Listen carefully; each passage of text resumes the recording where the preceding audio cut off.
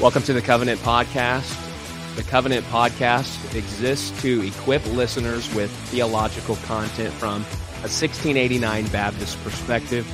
We are on the Man of God Network, brought to you by Covenant Baptist Theological Seminary.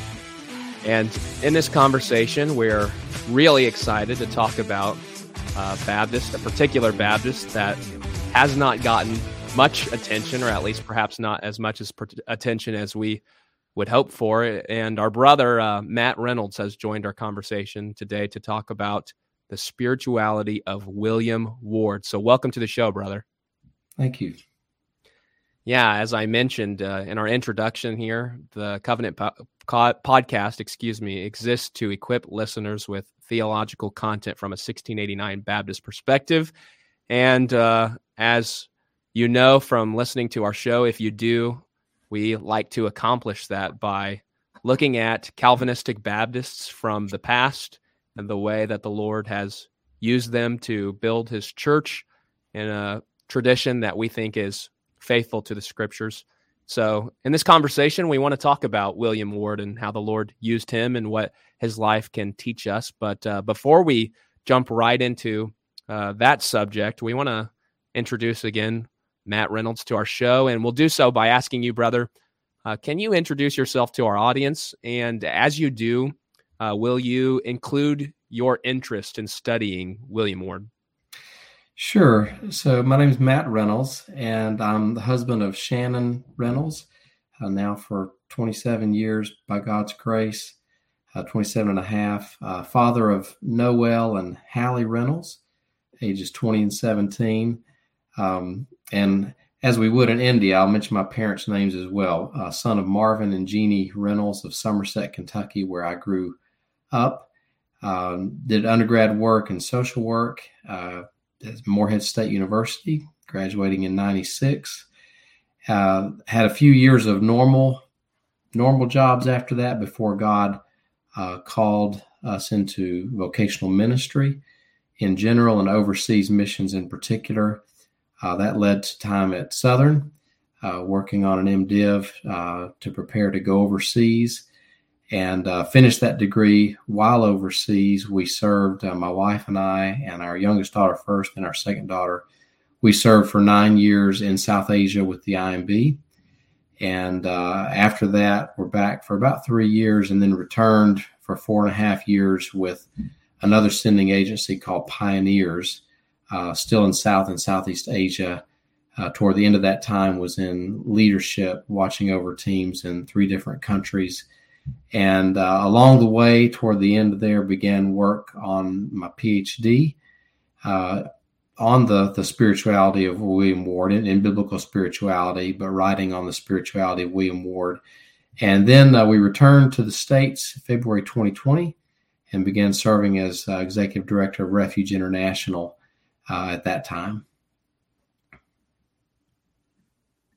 Well, Matt, thank you so much for that introduction and for taking the time to join us on today's show. It sounds like the Lord has done some incredible work in your life and has taken you to many places in your efforts to serve him well. So we're very excited to hear you talk about another topic that you have some expertise in, and that is the topic of William Ward, particularly his spirituality. And I just wonder if you'd be willing to tell us a little bit more about what led you to study Ward in the first place.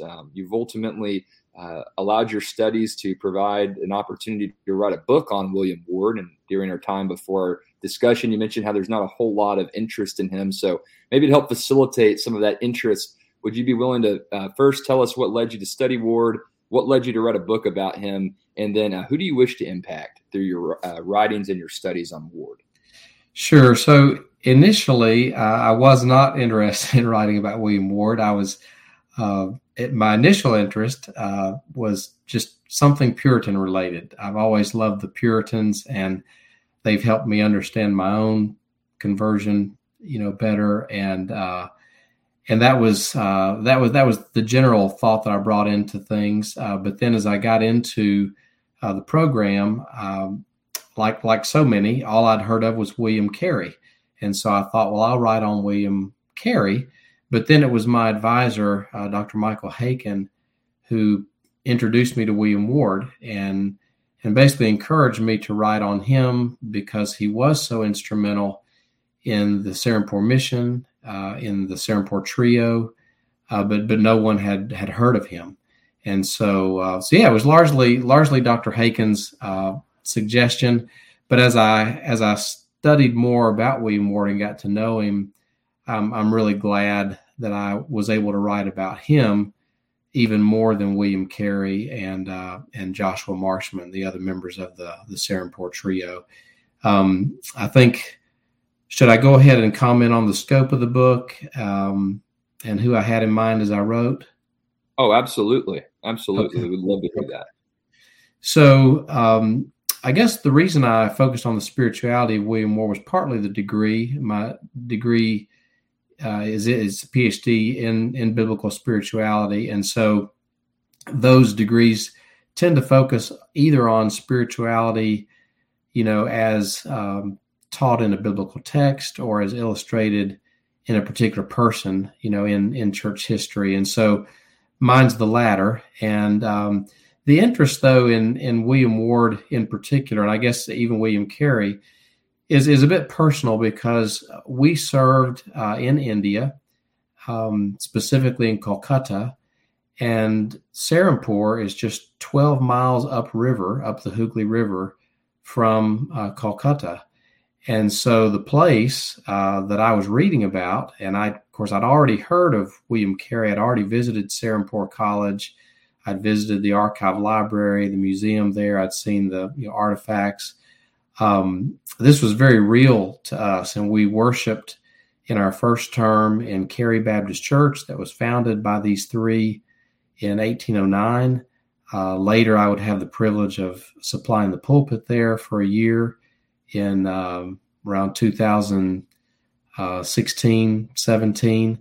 And so it was really kind of dreamlike, really, to be able to research someone and read about his life, 200 years ago, that was doing similar work among similar people, and even recognize street names that he mentioned. It was just really fascinating. So that was kind of the connection, with the missions aspect of what he did and his spirituality.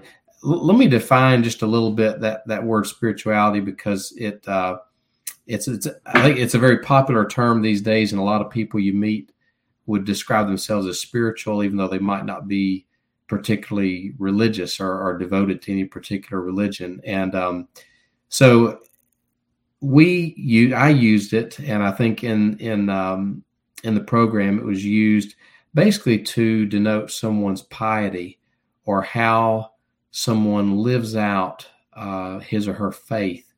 And so in the case of William Ward, or Christian spirituality, it's basically how a person lives out his or her faith in Christ Jesus.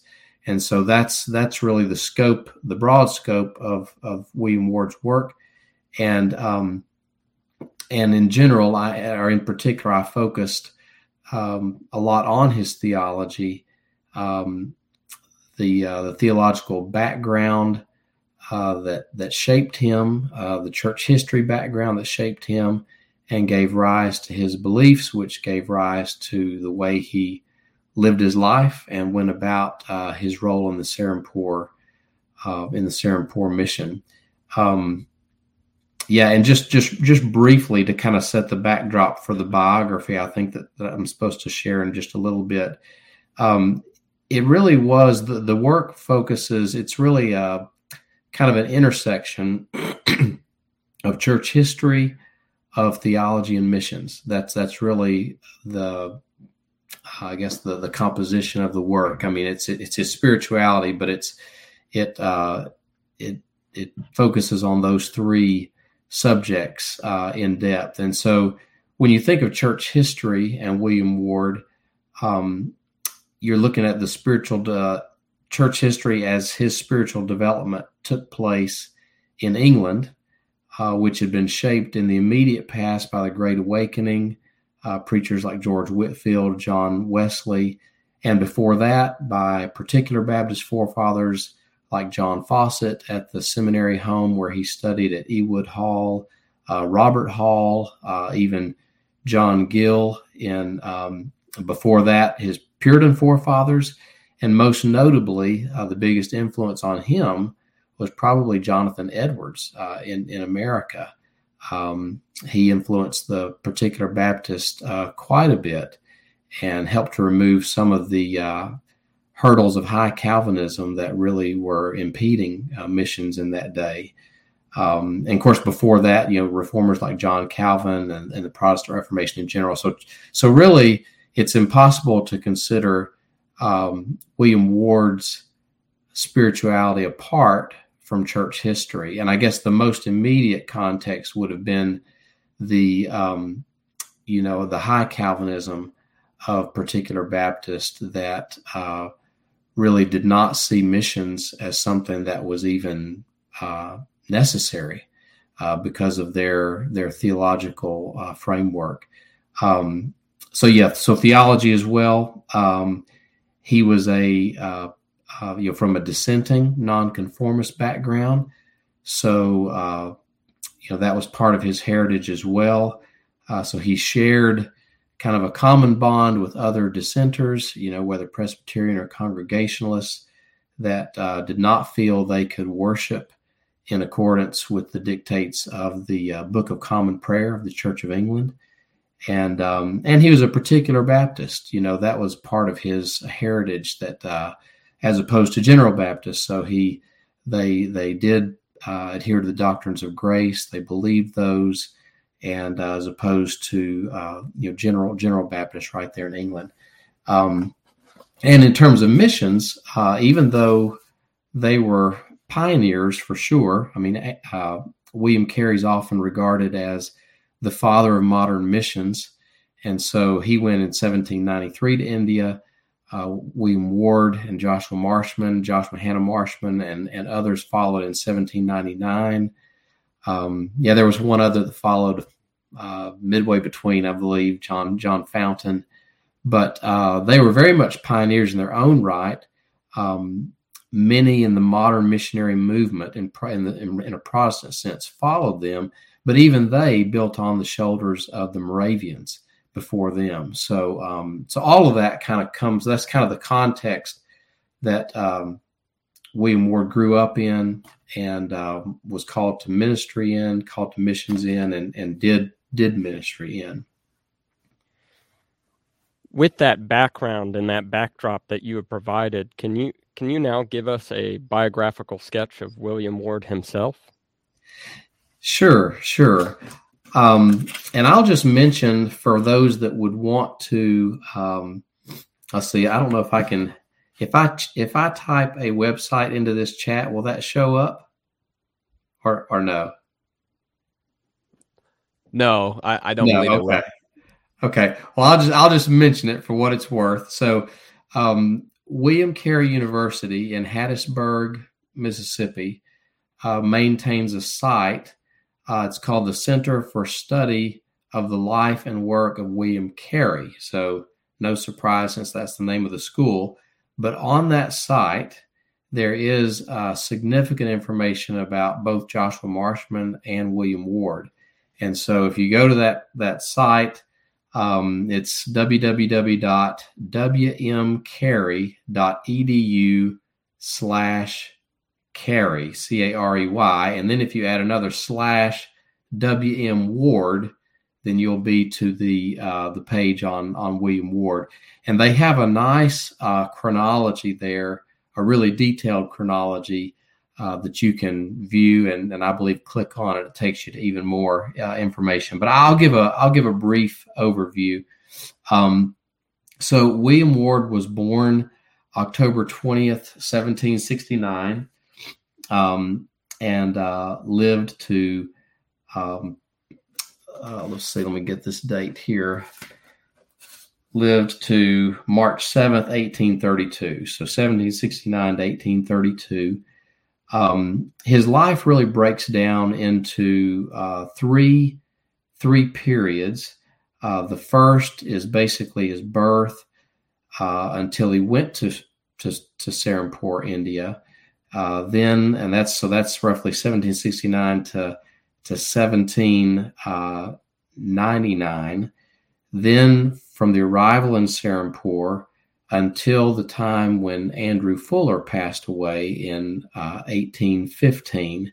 So that period, 1799 to 1815, you could call a period of favor with the Baptist Missionary Society back in England. And then the period of time from 1815, when Andrew Fuller died, until 1823, when William Ward passed, was really a period of controversy or tension with the sending agency back in England. So I'll try to give just a little more detail about each of those. William Ward was not from a Baptist background. We really don't have a lot of information about his religious upbringing, except that he was reared with religious education, largely by his mother. His father, Thomas, was a farmer, and his mother's name was likely Anne Fletcher, but it's not recorded in print. There are records of Ward mentioning his religious upbringing by his mother, but she was a Methodist and not a Baptist. So she sought to give Ward, a godly upbringing. But there's really not a lot more about, not even about his conversion to faith in Christ. It's really just not a lot of information there. But after a basic education, probably around when he was barely a teenager, maybe 13 or 14 years old, he apprenticed under John Drury in printing. And so this was to be his trade, which he took to India, where he printed the Bible, at least portions of it, in over 20 different languages. So he was an editor eventually of the Derby Mercury in Derby, England, where he was born. Later for the Hull Advertiser and Exchange Gazette. And in that day, editors often wrote pieces also. And so Ward had power through his editor position. And he also, kind of being from dissenting stock, he really sympathized with those that were speaking out against the government, that were speaking up for free speech, that lobbied for a free press that could critique the government, and that got him in trouble. And there's, again, not a lot of detail about kind of what caused him to start attending a Baptist church and to start preaching in villages, but it seems like it was, at least in part, a close scare that he had. A piece that he had written for his newspaper was published in a national periodical called the Morning Chronicle, and the editor of that paper was actually put on trial for the article William Ward had written. So that man was acquitted, but it could have gone badly. It could have landed Ward in jail even. And so he just kind of, his work as an activist and a printer just kind of fades into the background. You don't read a lot more about it. But you do see around 1795, Ward becomes involved in a Baptist church on Salthouse Lane. There's some dispute about whether it was at that place or George Street, I think it was. But he was later baptized. Again, not a lot of detail there.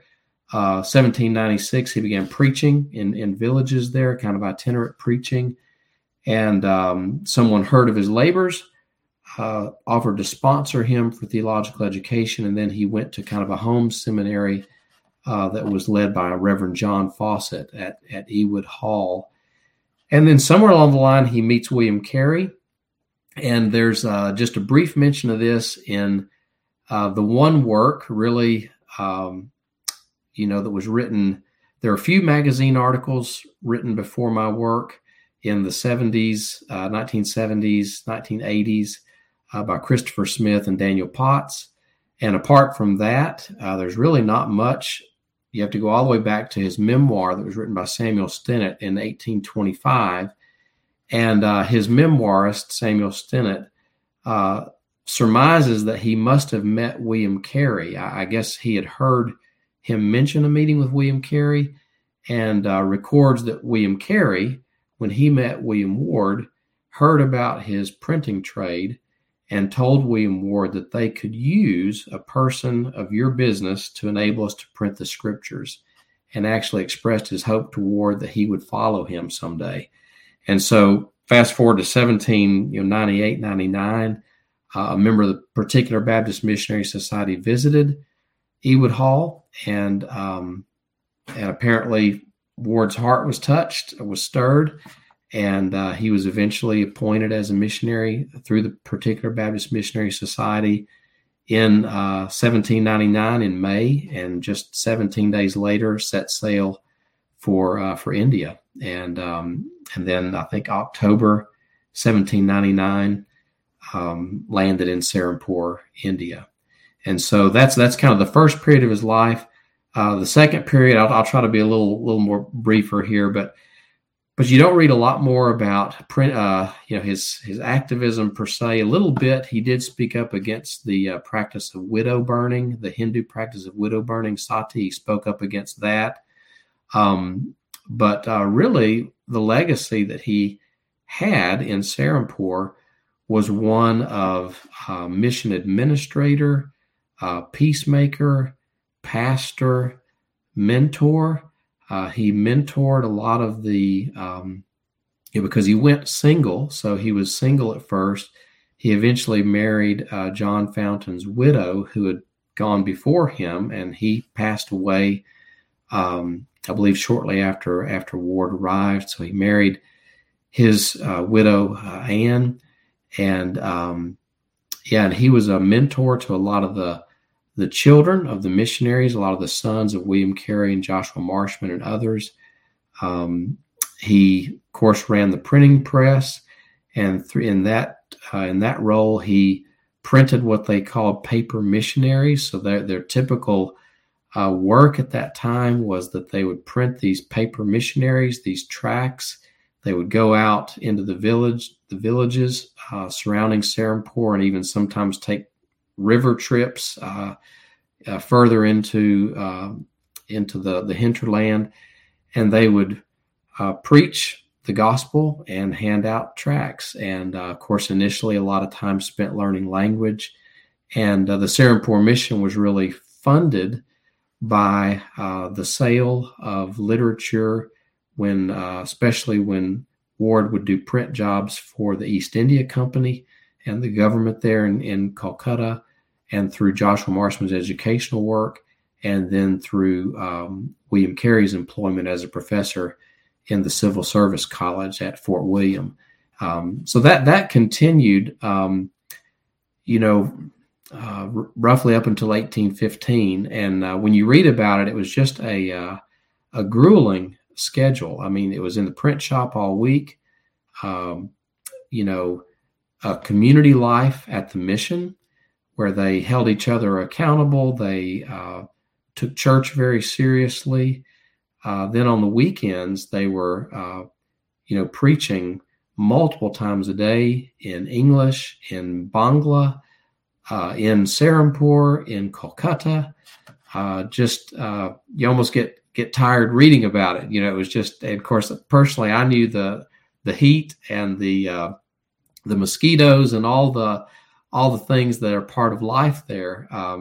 It was not easy, and but that was and William Ward eventually adopted one child that had been fathered by John Fountain before his death. He adopted him, and they had other children, other daughters after that.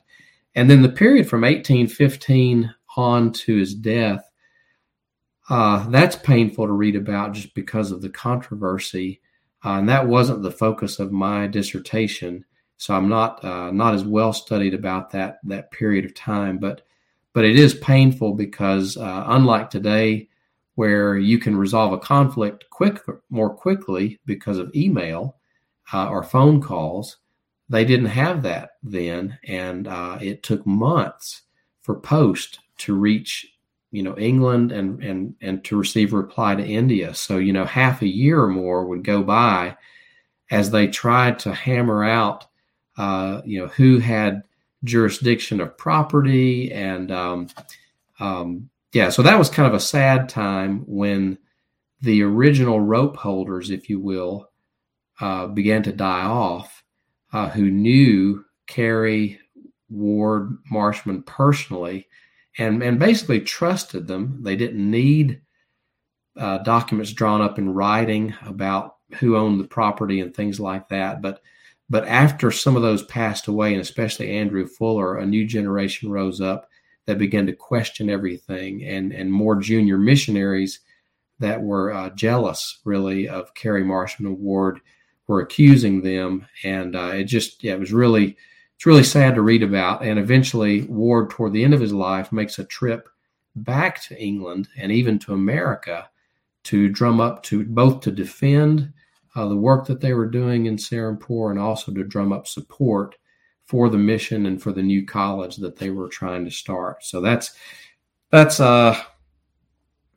brief, and maybe even that's too much detail, but that's a little bit about William Ward's biography.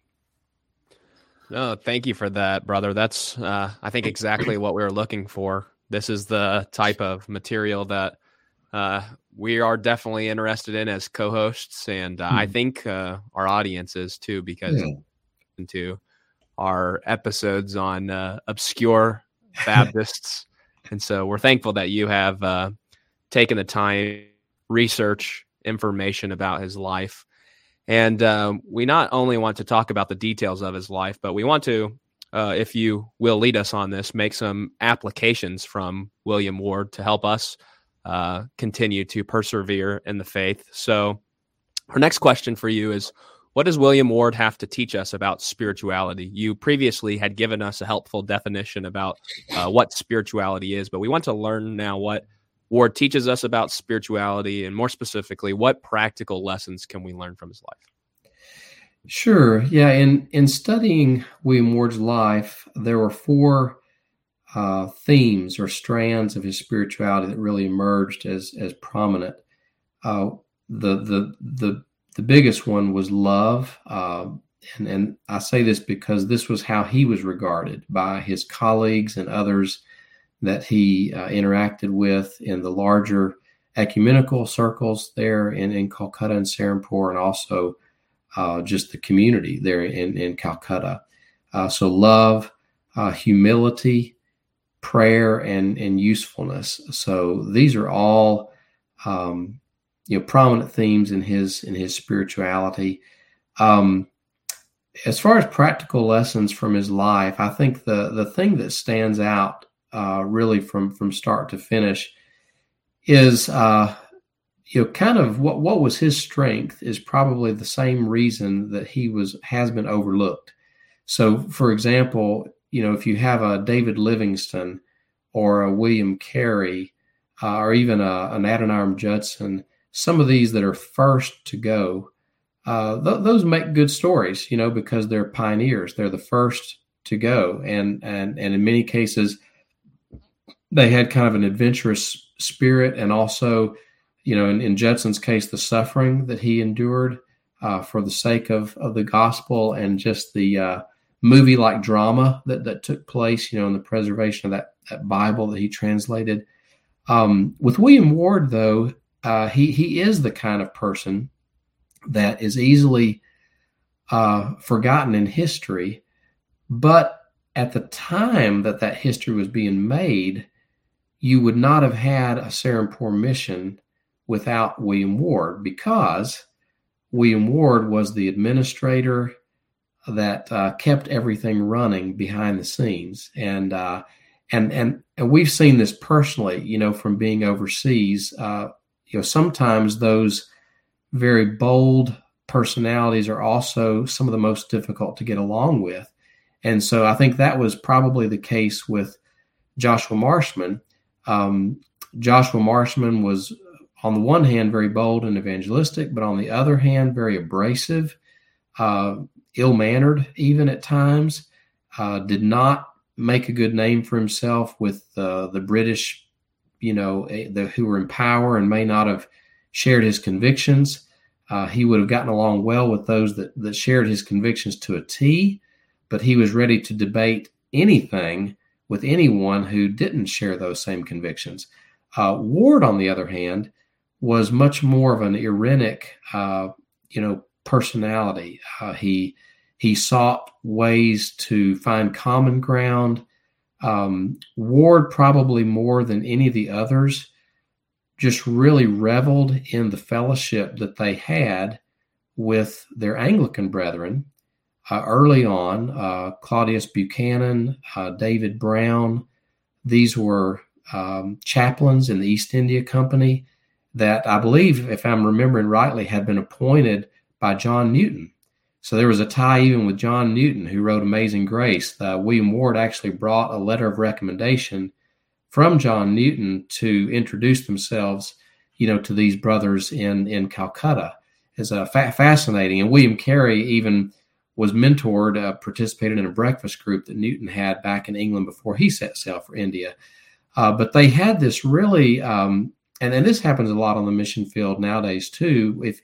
If you're one of the only Christians in a frontier mission field, you find yourselves willing to fellowship with and even partner with people that maybe in the States you didn't, because you had more of your own specific camp, around you. And so that was certainly the case with Ward. He really, just to give one example, he and Marshman differed on their view of communion.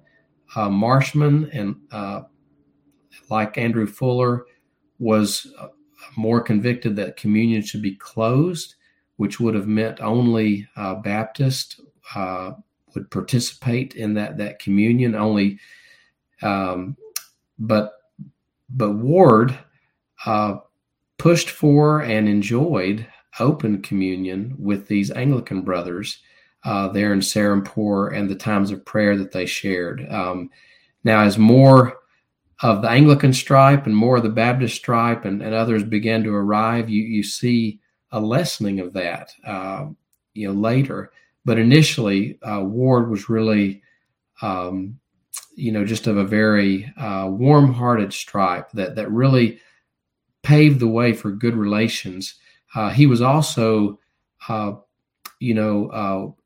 compromiser in a good way, I'll say, not a compromiser in terms of his faith, but when there were a few different incidents throughout the history of the mission where they fell out of favor with the British East India Company. And of course, the British East India Company could send them home if they wanted to, and or they could make life difficult for them at Serampore.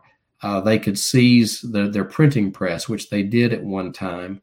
But Ward was the one, again, that kept his head and found a way forward, and could be tactful in his speech and not alienate the other side. So that's I think just the effect that his life had. Also, the loving aspect, the humble aspect of his personality and his spirituality meant that he was widely well regarded as a pastor and just a friend there in Calcutta, and many of the junior missionaries really owed their own growth in Christ and holding to the faith, to William Ward's influence.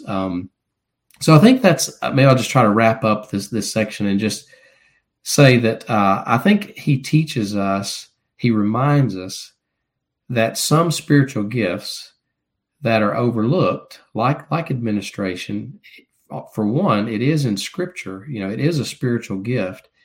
And he reminds us that not many churches, not many missions do very well, or at least don't do well for very long without someone of that gifting. And so I think a study of William Ward and becoming familiar with him is important, because it just it corrects our myopic view of spiritual gifts even, and reminds us that heroes of the faith are not necessarily the ones with the loudest mouths, all the time. That William Ward has a real place in the heroes of the faith. Also, another thing that really stands out is the value of friendship. because he was a more of a peaceful mind, he had friends, across many friendships across the aisle, so to speak. I mean, in the Anglican camp, in the Baptist camp, he enjoyed a sweet friendship with the Presbyterian captain of the ship that sympathized with them and took them from England to India, and they saw each other at times after that. He enjoyed communion with him on board the Criterion, even while Marshman was hesitant to do that. So the value of friendship, I think, stands out with William Ward, and you see that in the funeral sermons that were preached at his funerals.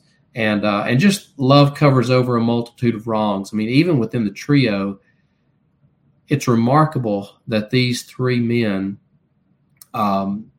maintained harmonious relationships over the period of 23 years. I mean, it's remarkable that they stayed alive that long, in that climate in India at that time when other colleagues did not live that long. But I think partially because of the hardships they endured, because they were there together at the founding time of the mission, they just formed inseparable bonds that even personality differences and quirks and foibles didn't separate. And so that's another thing that just stands out, that an effect of his spirituality was that those guys continued to get along and work together and enjoy each other's fellowship over 23 years. This has been a fascinating discussion on the life, theology, and spirituality of William Ward. And Matt, for those of us like me who are not as familiar with this figure from Baptist history, would you be willing to share any key quotes or excerpts from Ward that illustrate his spirituality? You mentioned 4 strands of spirituality in response to our previous question. Do you have any insights from Ward that you can share to flesh that out for our listeners today? Sure. Yes, I was looking back to see that there were so many precious quotes, and one, and I will share a couple. One aspect of Ward's personality that really you see more and more as you read his journal, and that was one of the main sources for my dissertation, was his journal that he kept day by day from about 1799 to about 1811. It's the primary source. He sent material from it back to England to Andrew Fuller, who would edit it and then put it in the periodical accounts and then sell subscriptions. But the original source was the journal. And then Daniel Potts, the Australian scholar, transcribed that whole journal, and it's available now on microfilm. One place is the Southern Baptist Theological Seminary Library. The archives of the BMS are on microfilm there, including Potts's transcription of the William Ward's journal. But you really see his personality come out, and he really had a wit about him. And sometimes it was kind of good-natured ribbing of his colleagues, but he was really funny. And so I put an appendix in my dissertation called "The Winsome Wit of Ward," and there's a lot of good quotes there about how it was no big thing to baptize in water that where someone had been swallowed by an alligator, not long before, just all kinds of crazy stuff. But let me just, this is I'll just read a little bit from my dissertation here, including a quote here. Of all of Ward's spiritual traits, love reigns supreme. As his former Ewood Hall fellow surveyed Ward's letters, he concluded that, and this is a quote, a spirit of Christian love breathed through all his writings and marked all his conversation and demeanor. He was gentle and unassuming, though firm in his sentiments, and holding no truth with a loose hand. He was never dogmatical. His disposition was naturally kind. The love of Christ was the predominant affection in his heart, and the glory of God and the good of immortal souls, the great aim of all his actions. And then Ward, concerning his own estimation of love as compared with other doctrines, he counted it the centerpiece of his personal creed. And of course, this is not all that Ward wrote. So you'll hear this and you might think, whoa, where was Ward on the theological map? But this is just one quote, okay? But he says, the doctrines of the love of God, the atonement, the resurrection, and kingdom of Jesus are, I trust, more and more precious to me. My views of them are more consoling, my faith in them more solid, and my peace and joy more regular. Yet I can part with the dogmas of enthusiasts, with the creeds of bigots, with the utmost ease. If I were asked for my creed, I could soon give it. God is love. If God so loved the world, we ought also to love one another. Were I going to establish a church, I would have such a creed as this. So, again, he was not quite as particular as Marshman, but really majored on the love of God in Christ. So those are just a couple of quotes. Matt, we truly appreciate all that you've shared with us about William Ward and his life, his spirituality, and really just the encouragement that his life and ministry really ought to give to all of us. With that being said, what final encouragements do you have related to Baptist history, William Ward in particular, or anything else that you would like to share with us and our audience? Yeah, if Lord willing, this book's going to be published by Chesed and Emmett, publisher in Canada. It's I'm not sure exactly when that's going to be. There's still some edits being made, but when it comes out, I encourage you to read it. I think that William Ward is worthy of reading, and for those that have an interest in diving a little deeper. We do live in a special age, being the digital age. Many original works, and I'm talking about letters, journals, funeral sermons. It's amazing how much from 200 years ago is available on Google Books. You can access it. You can read about it, and reading the letters and sermons from that time period, you just it's refreshing to see how deeply they thought, how thoroughly and perspicuously they expressed their convictions, and even in correspondence, how warm was the correspondence between grown men, for example. And, I just came away realizing that we just don't see that. We don't have that kind of correspondence anymore in emails, for example. It's almost like the medium has changed the discourse as well. And I guess just a general encouragement to check out works like that. There really aren't a lot of others about William Ward, except that you can find his memoir by Samuel Stennett, The Life of William Ward.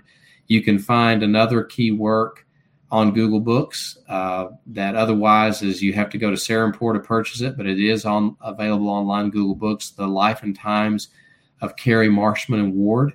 That also is a great, one of the earliest works regarding the Serampore mission, and talks a lot about William Ward. There's a need to rediscover those, and also just to be mindful that at any period in church history, God's working not only in the big heroes we've heard of, but in silent and maybe more quiet guys like William Ward that we haven't heard of. Amen. We have been speaking with Matt Reynolds about the spirituality of William Ward and the work that he has written and will at some point in time be published by Chesed and Emmett. I encourage you and my co-host encourage you when it is published to go pick it up and read it, as we likely will. Again, Matt, thank you for coming on the Covenant Podcast. Thank you. And to our listeners, we wish you grace and peace.